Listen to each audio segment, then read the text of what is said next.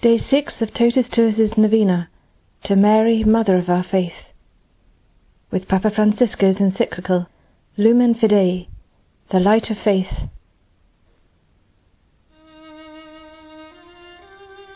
The one who is open to the love of God, who has listened to his voice and has received his light, cannot keep this gift to himself. Since faith is listening and vision, it is also transmitted as word and light. Speaking to the Corinthians, the Apostle Paul used precisely these two images. On the one hand, he says, animated though by that same Spirit of which it was written, I believed, therefore I have spoken. We also believe, and therefore we speak. The word received becomes response, confession, and in this way resonates for others, inviting them to believe. On the other hand, St. Paul also refers to the light. By reflecting, as in a mirror, the glory of the Lord, we come to be transformed into that same image. It is a light which is reflected from face to face, just as Moses bore in himself the reflection of the glory of God after having spoken with him. God has shone in our hearts, so as to make shine the knowledge of the glory of God in the face of Christ. The light of Jesus shines, as in a mirror, in the faces of Christians, and thus spreads, thus comes in the end to us, because we also can participate in this vision, and reflect his light to others, as, in the liturgy of Easter, the light of the taper lights so many other candles. Faith is transmitted, so to speak, in the form of contact, from person to person, like a flame is lit from another flame. Christians, in their poverty, plant a seed so fruitful that it becomes a big tree and is capable of filling the world with its fruit.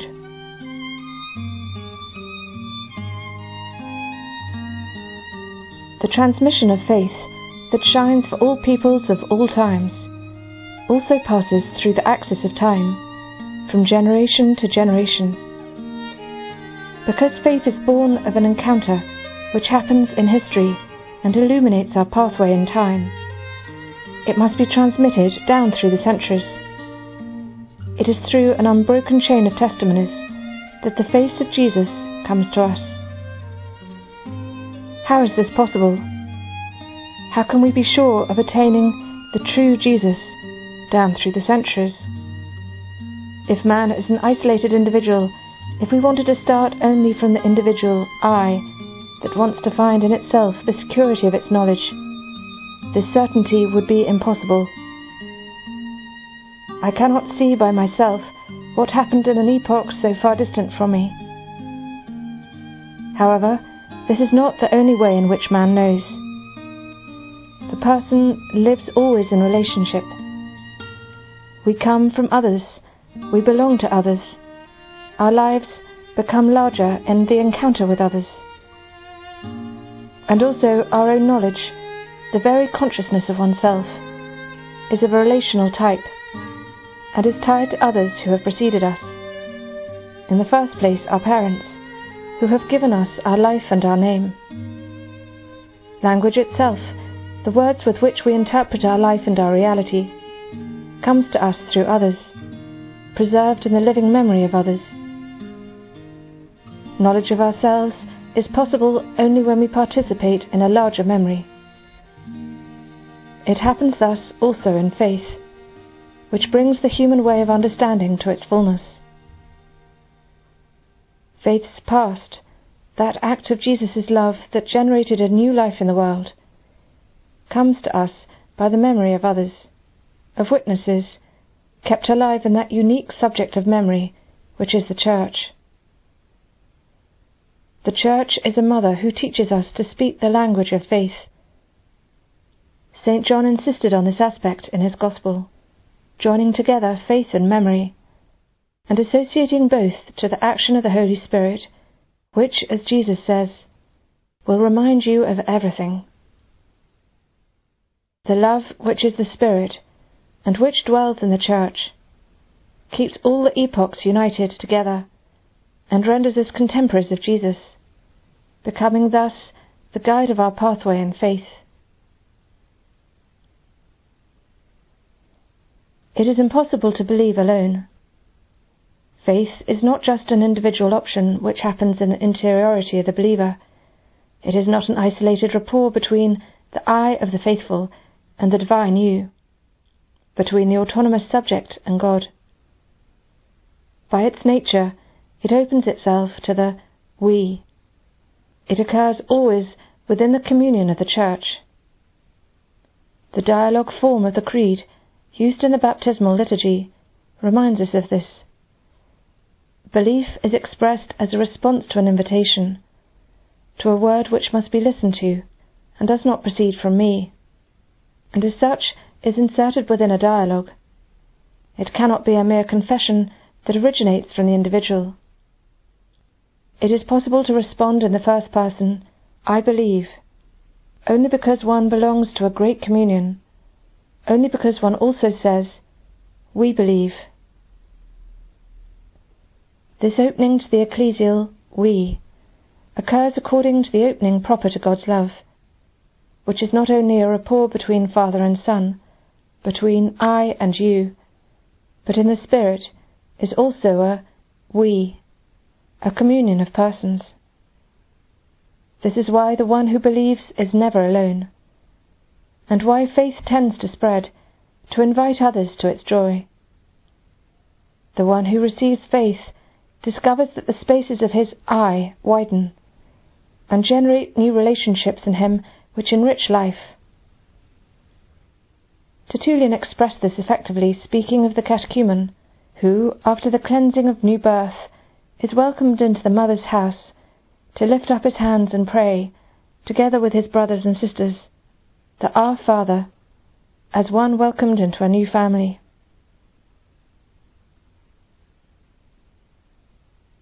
The Church, like every family, transmits the contents of her memory to her children. How can this be done? In a way in which nothing is lost, and in which, on the contrary, everything will be deepened always more, in the heritage of faith.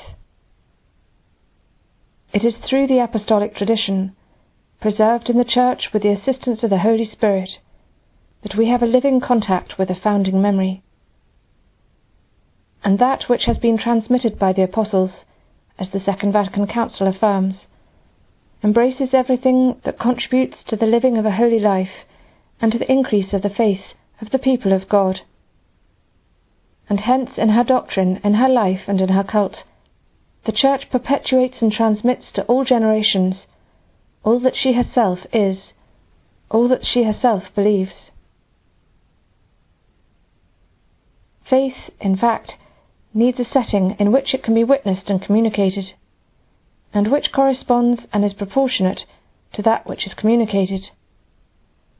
To transmit a merely doctrinal content, an idea, perhaps a book would suffice, or the repetition of an oral message. But that which is communicated in the Church, that which is transmitted in its living tradition, is the new light which is born from the encounter with the living God. A light which touches the person in his centre, in the heart, involving his mind, his will, and his affectivity, opening it to living relationships in communion with God and with others. In order to transmit such a fullness, a special means exists, which brings into play the whole person, body and spirit, interior life and relationships. These means are the sacraments, celebrated in the liturgy of the Church. In them is communicated an incarnate memory, tied to the places and times of life, associated with all the senses. In them the person is involved as a member of a living subject in a fabric of community relationships. As such, if it is true to say that the sacraments are the sacraments of faith, it must also be said that faith has a sacramental structure. The awakening of faith passes through the awakening of a new sacramental sense of the life of man and of Christian existence, showing how the visible and material open up towards the mystery of the eternal. The transmission of faith occurs in the first place through baptism.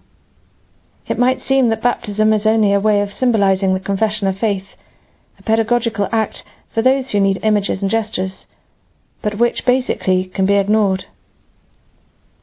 St. Paul's words with regards to baptism remind us that this is not the case.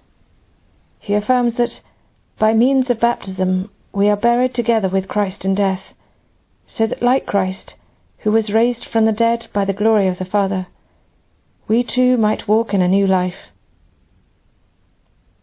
In baptism we become a new creature and adopted children of God.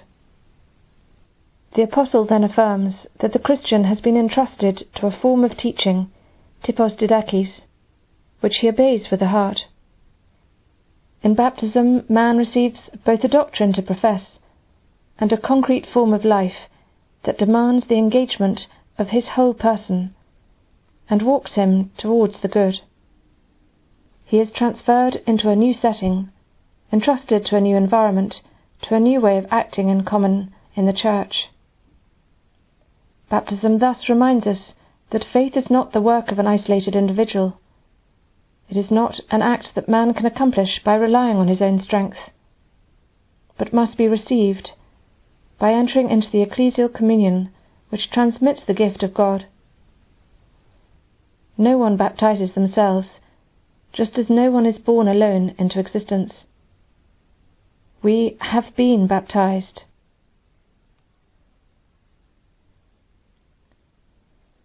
What are the baptismal elements that introduce us into this new form of teaching? In the first place, the name of the Trinity, Father, Son, and Holy Spirit, is invoked upon the catechumen. It offers thus, from the outset, a synthesis of the pathway of faith. The God who called Abraham and wanted to be called his God. The God who revealed his name to Moses. The God who, in giving us his Son, fully revealed us to the mystery of his name, gives to the baptized a new filial identity. The meaning of the action, the immersion in water, which is accomplished in baptism, appears in this way. Water is both symbol of death, which invites us to pass through the conversion of I, in view of its opening to a bigger I, and also symbol of life, of the womb in which we are reborn according to Christ in his new existence. In this way, through immersion in water, baptism speaks to us of the incarnate structure of faith. The action of Christ touches us in our personal reality, transforming us radically, rendering us adopted children of God, participants in divine nature. It thus modifies all our relations, our concrete situations in the world and in the cosmos, opening them to his own life of communion. This dynamism of transformation proper to baptism helps us to grasp the importance of the catechumenate, which today, even in societies with ancient Christian roots, in which a growing number of adults approach the baptismal sacrament, is of singular importance for the new evangelization. It is the road of preparation for baptism, for the transformation of one's whole existence in Christ. To understand the connection between baptism and faith, it can be of help for us to recall a text from the prophet Isaiah, which is associated with baptism in ancient Christian literature. Steep rocks will be his refuge, the water will be assured him. The baptized, delivered from the waters of death, can now stand up on the steep rock, because he has found the solidity on which to rely.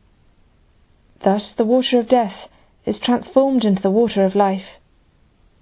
The Greek text describes it as the pistos water, the faithful water. The water of baptism is faithful because one can rely on it, because its current enters into the dynamic of Jesus' love, fount of security on our pathway in life.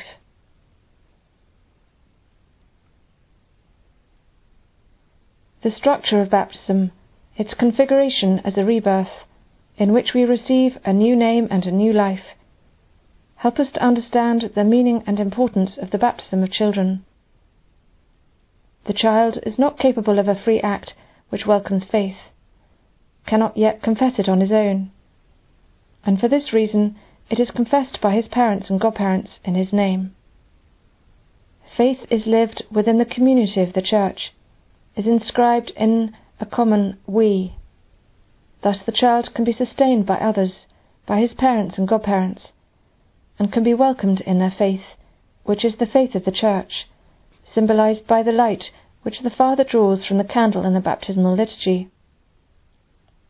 This structure of baptism shows the importance of the synergy between the Church and the family in the transmission of faith. According to St. Augustine, the parents are called not only to generate children to life, but to carry them to God, so that through baptism they are reborn as children of God, receiving the gift of faith. Thus, along with life, they are given the fundamental orientation of existence and the security of a good future, an orientation which will be further corroborated in the sacrament of confirmation with the seal of the Holy Spirit. The sacramental nature of faith finds its highest expression in the Eucharist. It is the precious nourishment of faith, the encounter with Christ present in a real way with a supreme act of love, the gift of his very self which generates life. In the Eucharist we find the intersection of the two axes on which faith treads its pathway. On the one hand, the axis of history. The Eucharist is the act of memory, the actualisation of the mystery, in which the past, as the event of the death and resurrection, shows its capacity to open up to the future, of anticipating the final fullness. The liturgy reminds us of this with its hodie, the today of the mysteries of salvation. On the other hand, there is the axis which leads from the visible world towards the invisible. In the Eucharist, we learn to see the depth of the real. The bread and wine are transformed into the body and blood of Christ, who makes himself present in his paschal pathway towards the Father. This movement introduces us, body and soul, into the movement of all that is created, towards its fullness in God.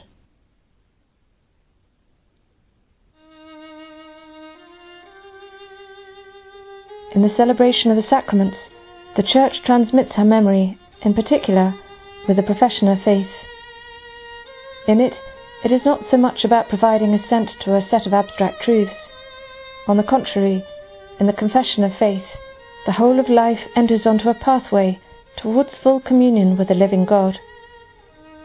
We can say that in the Creed the believer is invited to enter into the mystery which he professes, and let himself be transformed by that which he professes.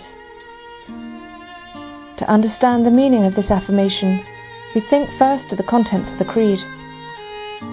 It has a Trinitarian structure. The Father and the Son are united in the spirit of love.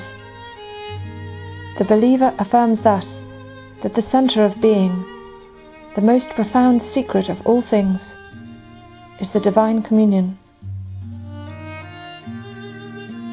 Moreover, the Creed also contains a Christological confession. The mysteries of Christ's life are retraced all the way to his death, resurrection and ascension to heaven, in the waiting for his final coming in glory. It is affirmed thus, that this communion, God, exchange of love between the Father and the Son and the Spirit, is capable of embracing the history of man, of introducing it into its dynamism of communion, which has in the Father its origin and final goal. The one who confesses the faith finds himself involved in the truth which he confesses. One cannot with truth pronounce the words of the Creed without being oneself transformed by them, without immersing oneself in the history of love which embraces one, which expands one's being, by rendering it part of a great communion of the ultimate subject which pronounces the Creed, and which is the Church. All the truths which are believed tell the mystery of the new life of faith as a pathway of communion with a living God.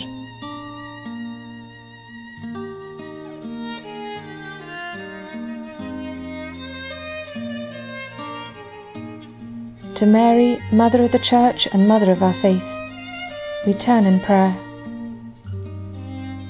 O Mother, help our faith. Open our listening to the Word, so that we may recognize the voice of God and His call. Awaken in us the desire to follow His steps, going forth from our own land and welcoming His promise.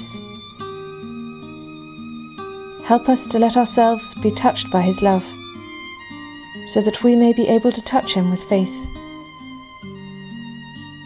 Help us to entrust ourselves fully to Him, to believe in His love, above all in moments of tribulation and of the cross, when our faith is called to mature. So in our faith, the joy of the Risen One, remind us that the one who believes is never alone. Teach us to look with the eyes of Jesus, that He may be light on our pathway. And may this light of faith always grow in us, until we arrive at that day without sunset, which is Christ Himself, your Son, our Lord. In the name of the Father, and of the Son, and of the Holy Spirit. Amen.